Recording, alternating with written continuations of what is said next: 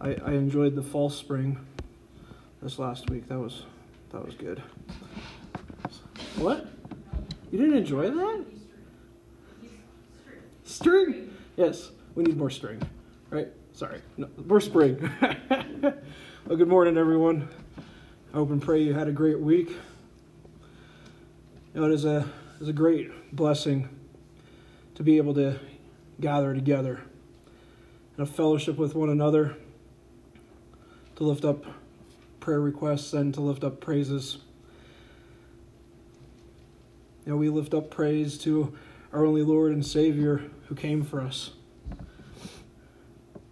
And then we get to open up the breathed out Word of God. You know, all of that stuff that we've done this morning and are doing is all about encouraging and equipping the saints for the work of the ministry. And that the message would go out, that the message would be received. Have you ever wanted to be an expert? Anybody? Just me and Jay, right?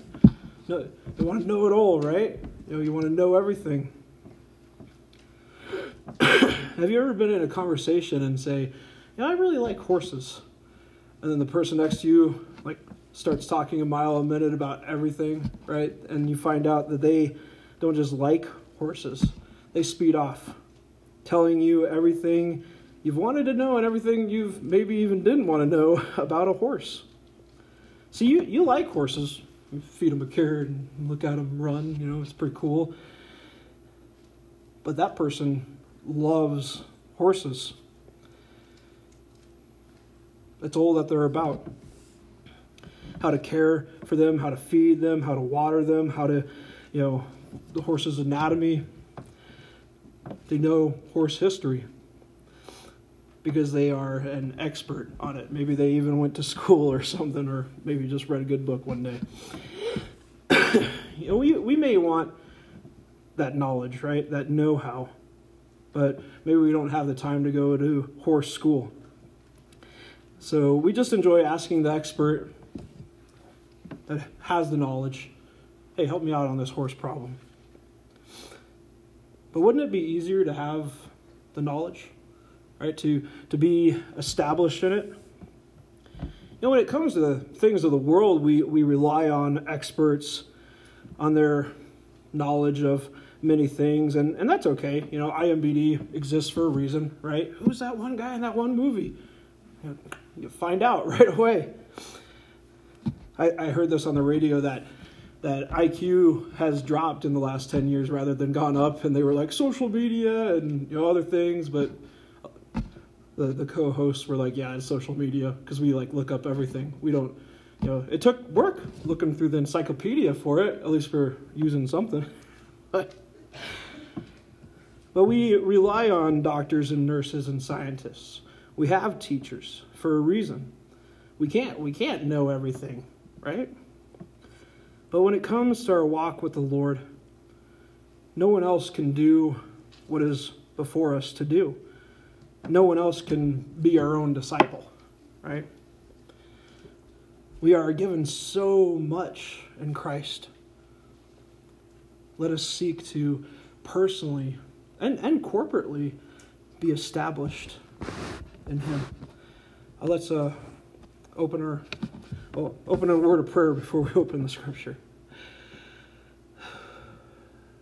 Father God, we thank you for today. We thank you that we could come together and just fellowship and talk about the Word this morning.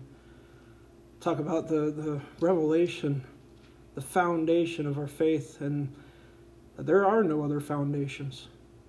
There is no other place to know the purpose of life, the meaning of life, and to know you personally. That the Word of God is breathed out. That we would know that we are sinners and that we need a Savior.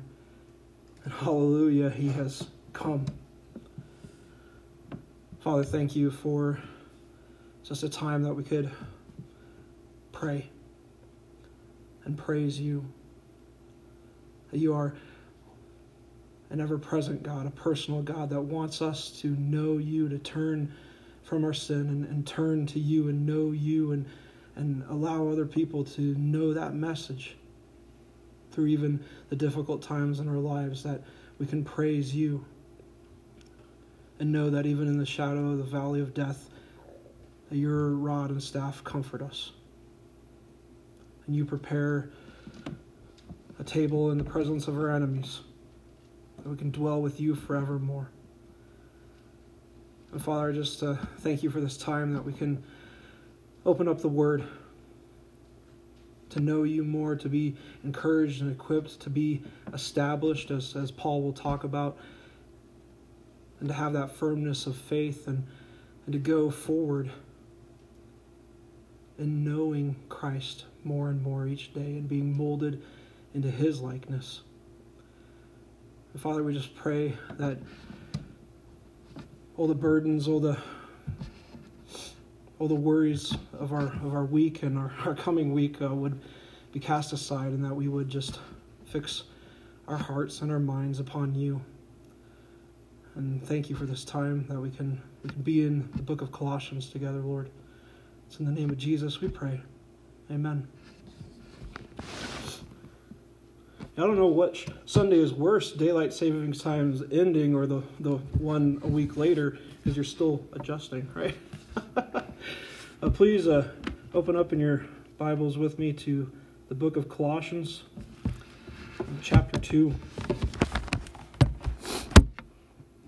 And we will be in verses 6 through 8.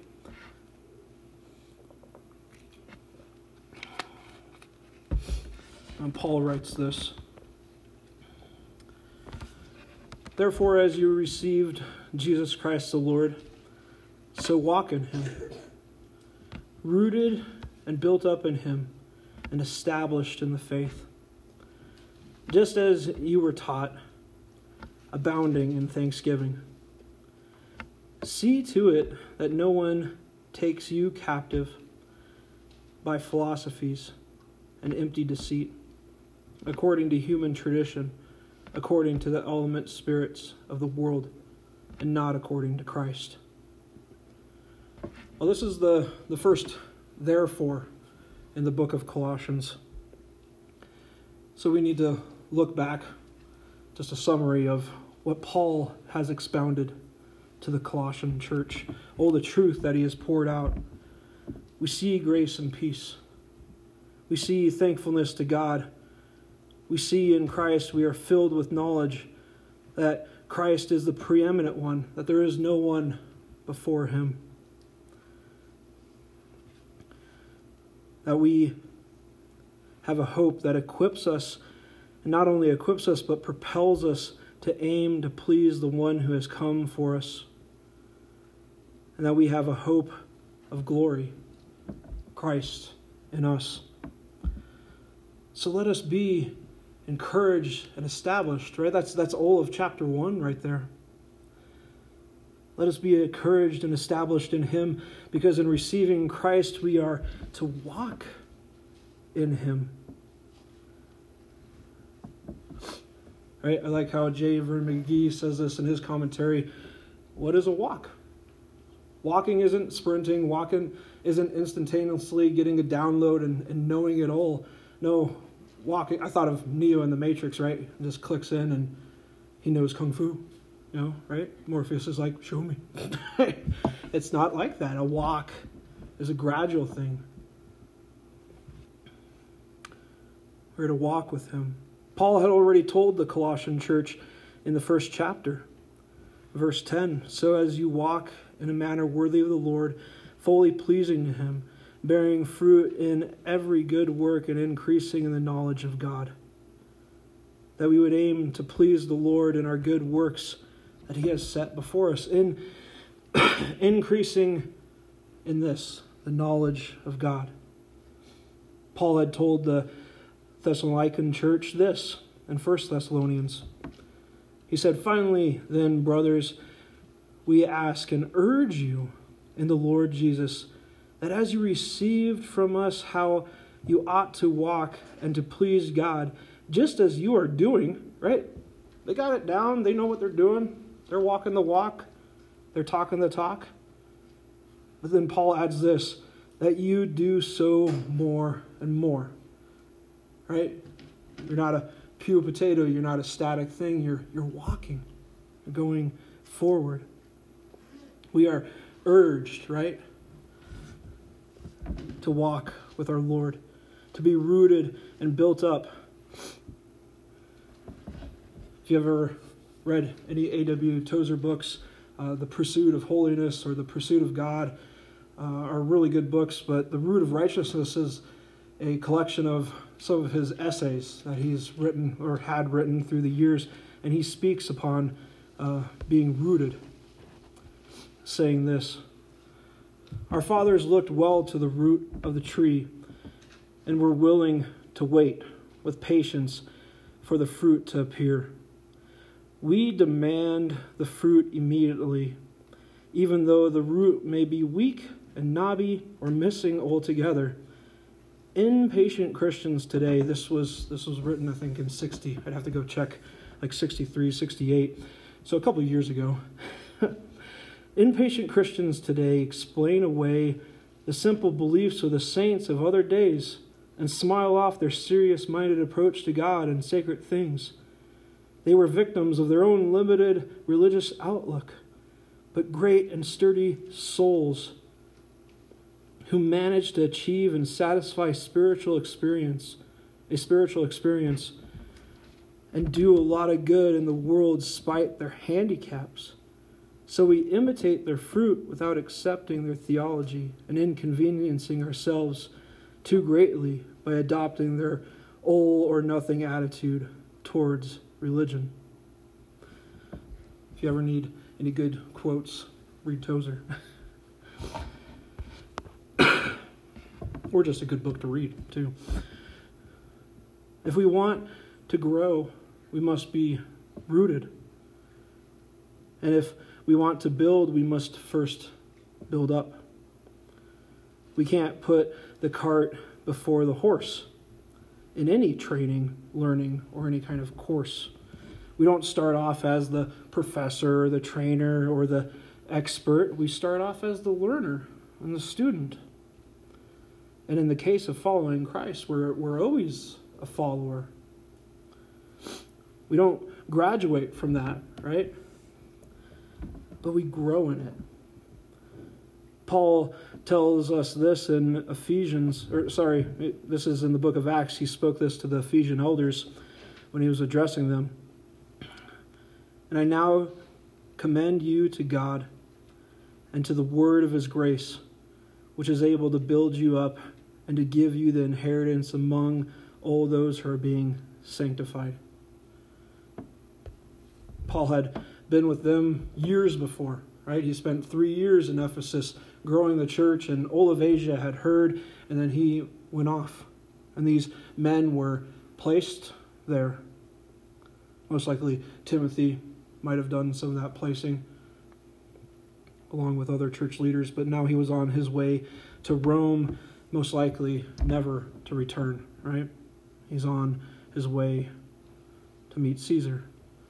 So he pointed them to what they needed, that they would seek the Lord, that they would read the Word. How good would your day be if you didn't drink water or eat food? Pretty lowly, right? Physically. Spiritually, if we don't eat the bread, if we don't drink the water, how are we doing spiritually? Because this is what builds up every believer. As Jesus prayed in the garden the night he is to be betrayed, he states this, sanctify them in the truth. Well, what is that? Thankfully, the verse doesn't end right there. It says, your word is truth. If we are in Christ, our next step after justification is sanctification. It's, our walk with the Lord Jesus. And in this we are to be rooted and built up by fixing upon the Lord and knowing his breathed out word, for it alone is profitable. Right? In him We are growing in him, in the Lord. Paul says it like this in the book of Romans. For those whom he foreknew, he also predestined to be conformed to the image of his Son, in order that he might be the firstborn among many. And those whom he predestined, he also called. And those he called, he also justified. And those whom he justified, he also glorified. Bless you. We are to be conformed into the likeness of Jesus. Thankfully, the goal isn't the person in the pew next to us, or better than the sinner next door. Our goal is to be like Jesus. Holy, humble, loving, truth-telling Jesus. Right? We always say, gentle and lowly. Like, yeah, he is that, but he is also the guy that flipped tables and made courts and told people, you're a whitewashed tomb. Jesus, that wasn't very nice. Like, you're not being Jesus-like. Sorry, that wasn't a sermon I listened to this morning. Or not this morning, this last week. Jesus isn't being very Jesus-like in this text right here. That's a lifelong walk, right? It's a lifelong thing of the invested life.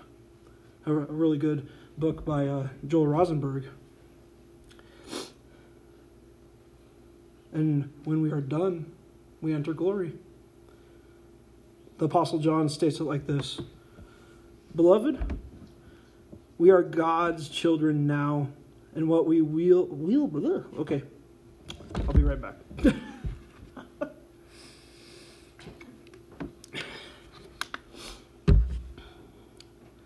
Beloved, we are God's children now, and what we will be has not yet appeared. But we know that when he appears, we shall be like him, because we shall see him as he is. It's a beautiful verse. Just as it was stated in Romans, it's old grace. It's old Jesus. In death or rapture, when our sanctification comes to an end, we are glorified. We are at rest in the physical presence of the Lord Jesus. Just like the thief on the cross, right? Remember me. And he says, today you will be in paradise with me. All of this, right? All of this truth, all of this amazing grace is to this end, that we would be established in the faith, just as you were taught, and abounding in thanksgiving. That's what Paul has stated to the Colossians. That we would be stable in our faith, right? Be firm and be ordered in it, knowing what we believe and why we believe it. And if you have any questions, we just started a great doctrine study with Wayne Grudem on the essential 20s of the faith. It's a great start, or it's even a great refresher too, to know what we believe and why we believe it, that we would hold to the good confession of who Christ is, and that we would stand in our faith and be thankful. There's so much hope that thankfulness pours out, that we would rejoice always because our Savior has overcome sin and death. Paul states it like this in 1 Thessalonians, give thanks in all my goodness, tongue twister day today. I can say beguile though, right? That was the word of the day, but circumstances is the word of the day. Give thanks in all my goodness, circumstance. Circumstances. There we go. I'm not going to repeat it again. Yeah, thank you, Eliza. In all? Really? I can't even say this right now. This circumstance. Oh, we're giving thanks to God in all things. There we go. Because for this is the will of God in Christ Jesus for you. You know, Job says it, right? His wife says, curse God and die. And Job says, right? He gives, he takes. Blessed be the name of the Lord. That as we walk with the Lord, no matter what, prison, promotion, feast or famine, hurt or health, heartache or healing, that we would give thanks, because we understand that the Lord above is the sovereign Lord, and he is upon his throne, and he does as he pleases. Now, why are we about this, right? That's a good question. Why are we about discipleship? Why are we about being established? Well, because Pastor said so, right? No? Well, there's nothing good on TV. I might as well read my Bible. No. It's because we don't want to be misled. We want to know, right? The first and foremost thing is we want to know Jesus. We want to grow closer in him. But also we don't want to be misled. Going back to last week, right? Why are we warned to watch out for things? It's like because we can be misled. Things can creep in that deform, derail, and destroy my faith. So I want to walk closely with the Lord.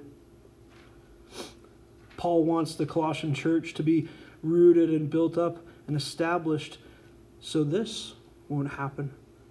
See to it that no one takes you captive by philosophy or empty deceit, according to human tradition, according to the elementary spirits of the world, and not according to Christ.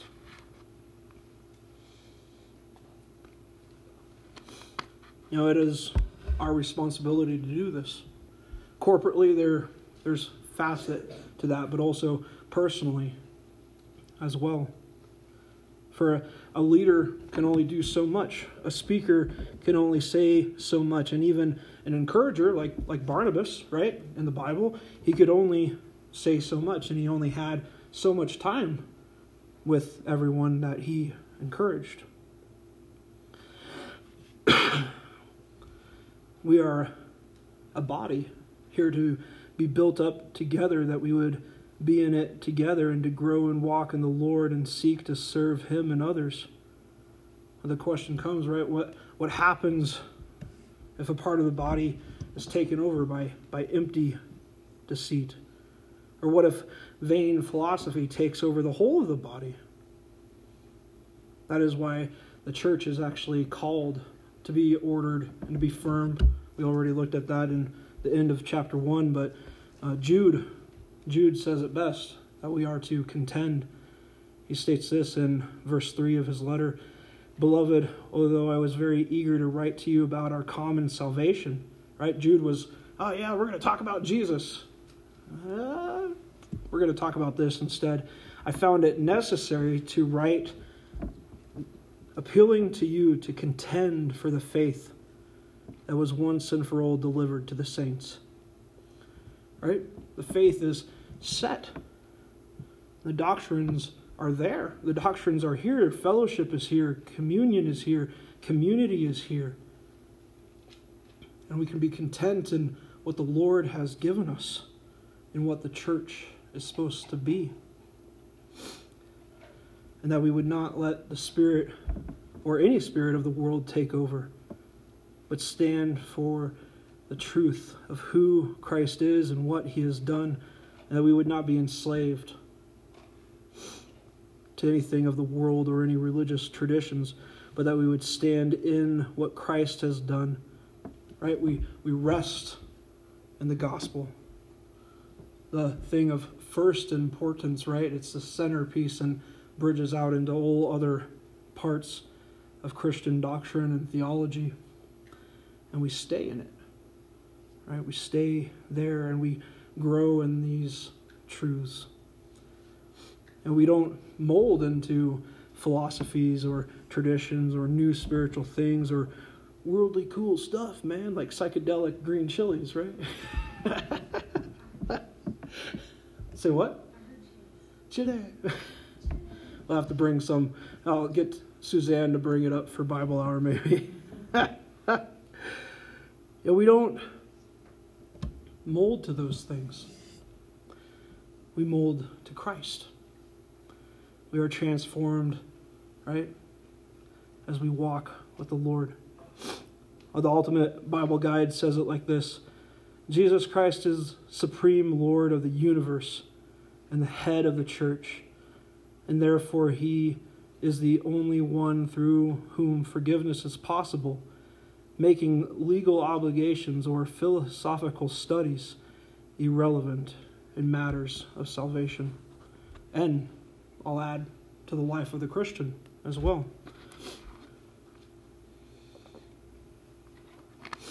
Paul gives us the why in the next verses. Now, why don't we run to New Age practices like yoga or the Enneagram or finding our inner chi? This is why we don't run to gurus or chakras or mystical spiritual leaders. This is why we don't run to politics or any other thing to fix our needs. And it's found in verses 9 and 10 of chapter 2 in the book of Colossians. Paul writes it, "For in him the whole fullness of deity dwells bodily." Right? Just, he is the image of the invisible. He is the God come from the side of God to show us God, to reveal everything.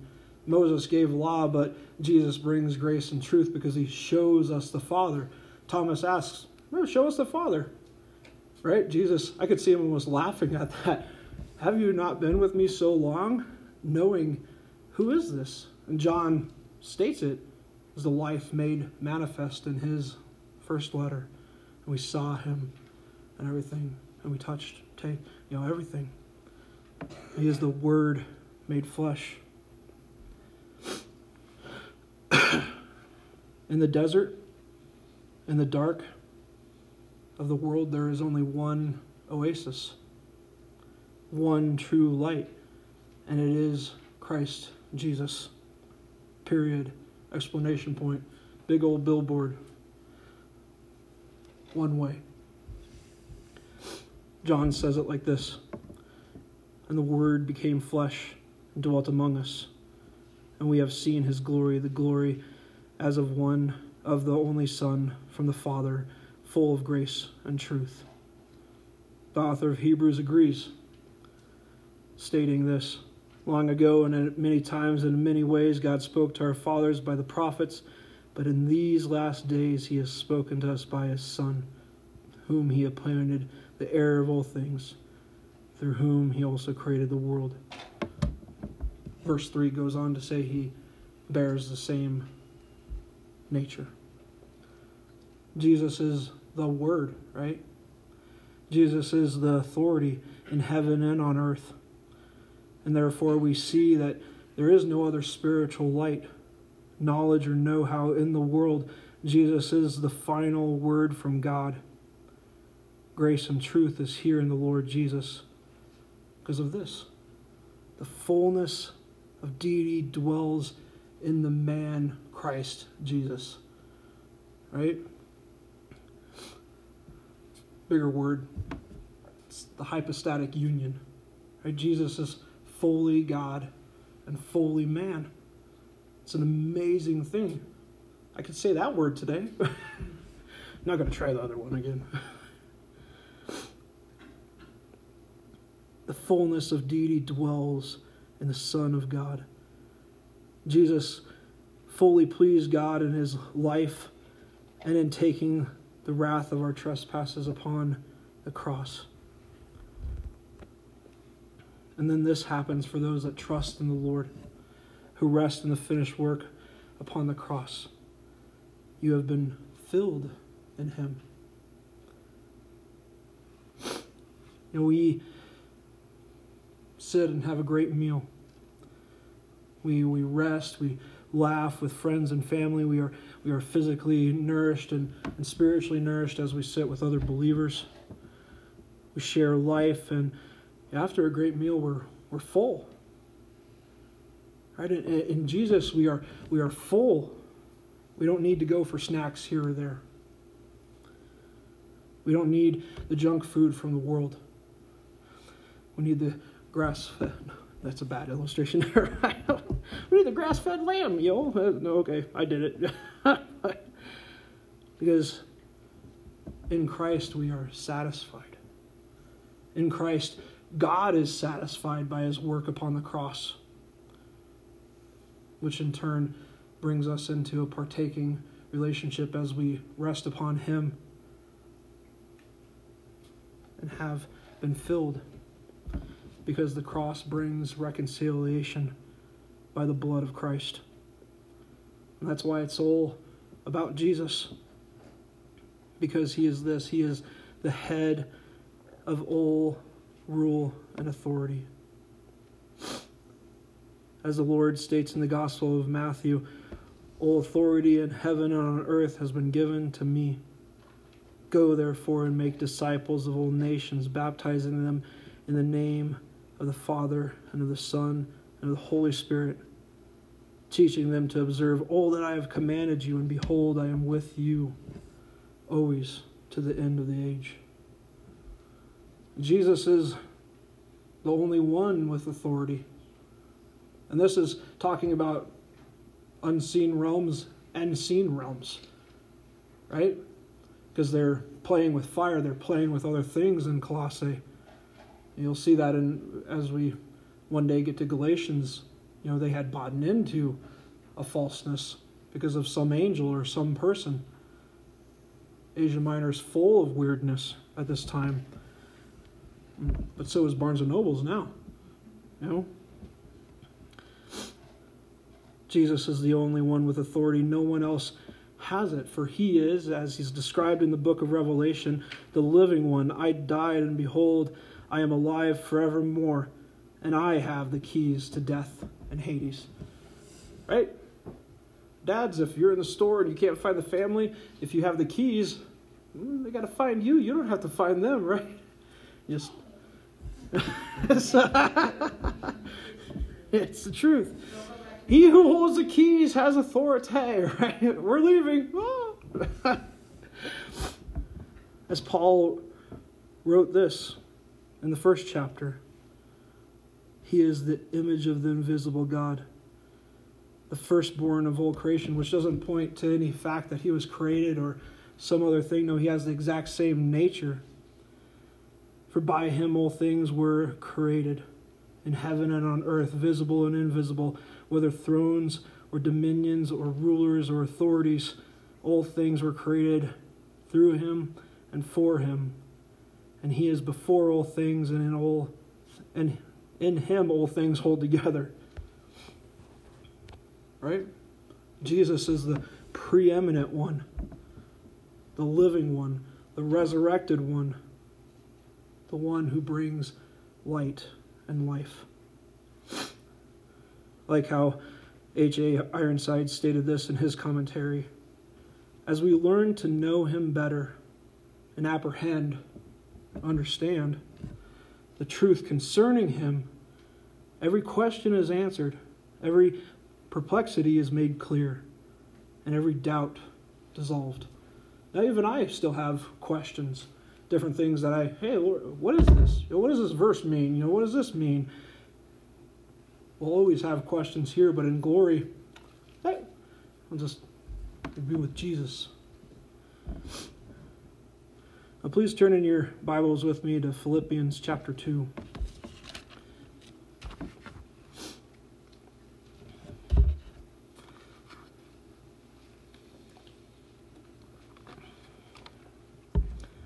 And Paul states this in verses 5 through 11. Because Christianity isn't just about knowing a bunch of stuff, right? But also being of the mind of Christ and living out our faith. Paul starts off with, have this mind among yourselves, which is yours in Christ Jesus, whom though was in the form of God, did not count equality with God a thing to be grasped, but emptied himself by taking on the form of a servant, being born in the likeness of men, and being found in human form, he humbled himself by becoming obedient to the point of death, even death on a cross. And therefore God has highly exalted him and bestowed on him the name that is above every name, so that at the name of Jesus every knee should bow in heaven and on earth and under the earth, and every tongue confess that Jesus Christ is Lord, to the glory of God the Father. It's all about Jesus. As Jesus pleased God in life, in deed, even in thought, which is like hard to comprehend, and in his death, he pleased God. And he is our Redeemer and the one whom we follow. All right, so where do we go from here? Well, first and foremost, if we don't know Christ, let us repent and believe. Let us rest in the finished work of Christ. And there we have a firm foundation. And then we can start this. We can start a new life as a new creation. And then we can answer this call. And Jesus told his disciples, right? These are his followers already in the gospel. If anyone would come after me, let him deny himself, take up his cross, and follow me. Right? We deny ourselves in a world that says, no, you're the boss. Right? Or as the Burger King ad says at BK, have it your way. Right? Yeah, it's catchy, right? I thought the kids were going to sing with me. The world tells us, right? You're the master of your own fate. You're the captain of your own destiny. Steer it correctly. And I said this a few weeks ago. It's like, if God is your co-pilot, change seats with him, right? No, sovereign king better than finite man. Yes, very reasonable. The world tells us to live our own lives, but the Bible tells us that Jesus is the master and the authority is the Bible. We are called to deny ourselves because all of humanity has a sinful nature. I mean, you just have to turn on the news and see that depravity is real. That what Jeremiah said about our hearts is true. He says the heart is deceitful above all things and desperately sick. Who can understand it? Right? It's a great question. And the world would say, oh, look inside of yourself for inner peace. To know the truth, you only live once. So we better eat, drink, and be merry, for tomorrow we die. But the Bible tells us who looks at the heart, who understands the heart. Jeremiah answers the question in the next verse.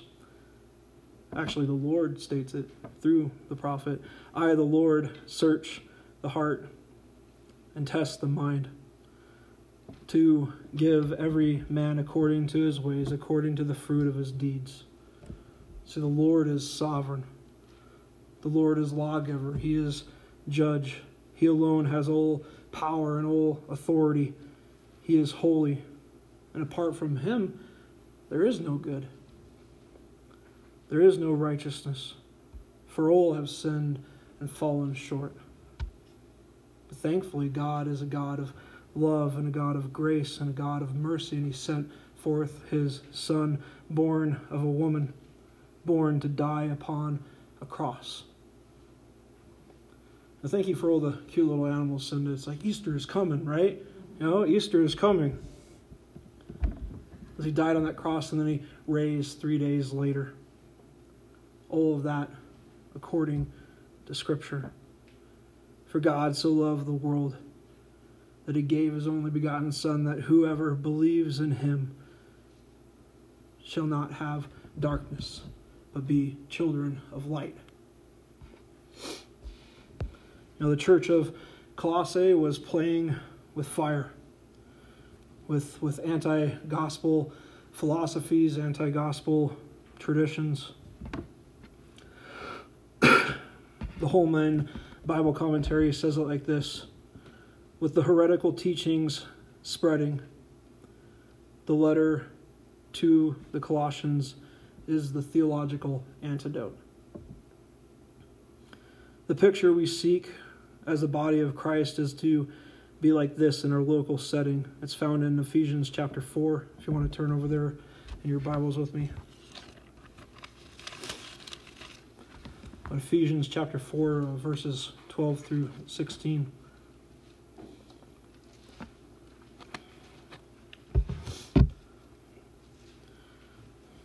And Paul writes this to equip the saints, right? He had just talked about all the gifts, well, not all of them, but some of them, to equip the saints for the work of the ministry, right? We've all been given gifts to help one another, to corporately come together and be firmed and ordered and structured in a certain way, to equip the saints for the work of the ministry, for the building up of the body of Christ until we all obtain the unity of the faith and the knowledge of the Son of God, to mature manhood, to the measure of the stature of the fullness of Christ, so that we may no longer be children, tossed to and fro by the waves and carried about by every wind of doctrine, by human cunning, by craftiness and deceitful schemes, but rather speaking the truth in love.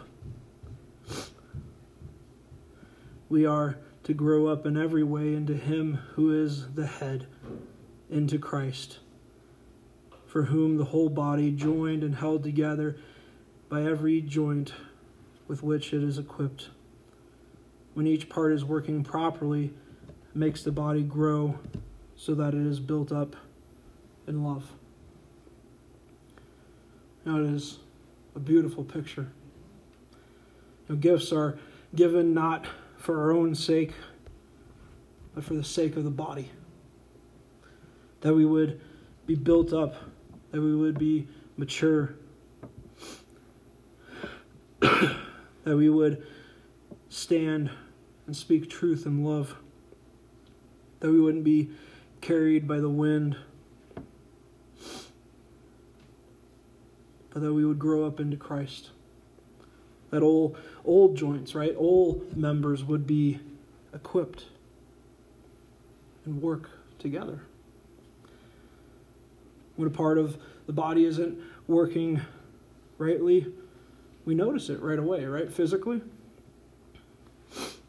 We rest it. We might have to go get a cast, or take some medicine, go to a doctor so it can be fixed. It's the same thing with our spiritual health, both personally and corporately as the local church.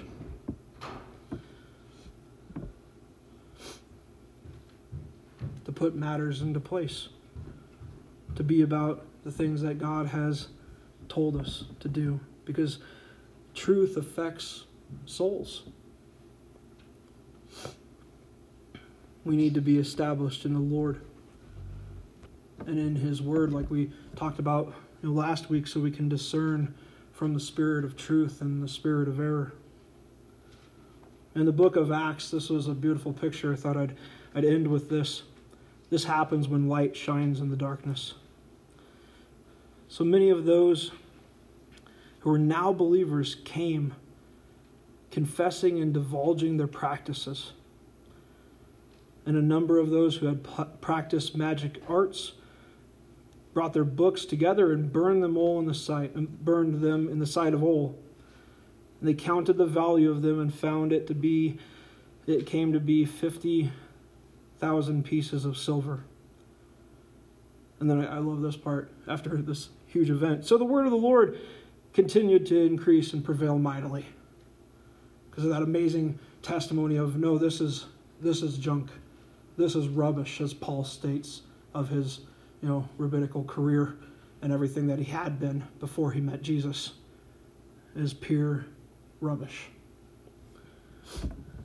Now, there are many now that have come out of the New Age, come out of the Word of Faith movement, that have come out of the New Apostolic Reformation, and many, many other movements because of the mighty work of the Lord saving them out of those things. I'm going to butcher her last name, but Melissa Doree, I think. She has an awesome YouTube channel. She does a lot of Christian satire too. And she came out of the New Age. She came out of the New Apostolic Reformation movement. Costi Hinn is another really good one. God, Greed, and the Prosperity Gospel is his first book. You can get it on audio. And his new one, More Than a Healer, talks about who Jesus is. Yes, he healed people, but he also said, as many people were crowding around him, let us go preach, because that is what I'm here for the proclamation of the kingdom. And how do you deal with that? There are so many hurts and hang-ups and everything that the truth is what is paramount. There are many more. Those are a couple good resources. And they're there to warn the church to not play with fire, strange fire. Do not entertain darkness. Turn to the Lord and be established, because all other ways are not good. Live for him. Burn the books. Or just throw them in the trash. I mean, if you want to have a book burning, that'd be fun, but mainly repent and believe. Because Jesus alone, right? Christ alone, faith alone, through grace alone, for the glory of God alone, he grants us everlasting life, and he alone gives us grace for today. And it is him alone who brings us into glory. So let us aim to please him by resting in him, by walking with him, by growing in knowledge and good works, and by pointing all to the Savior, for the Lamb who takes away the sins of the world. For he alone is the good shepherd, right? He alone has laid down his life for the sheep. And the thief only comes to kill, steal, and destroy. Jesus brings eternal life. J. Vernon McGee says this in his commentary to those who are in Christ. You are ready for the voyage of life in Christ, and whatever you need for the voyage of life, you'll find in him. Let's close in a word of prayer. Father God, we thank you. We thank you for today, and we thank you for your word. We thank you for sending forth your Son to die for us sinners.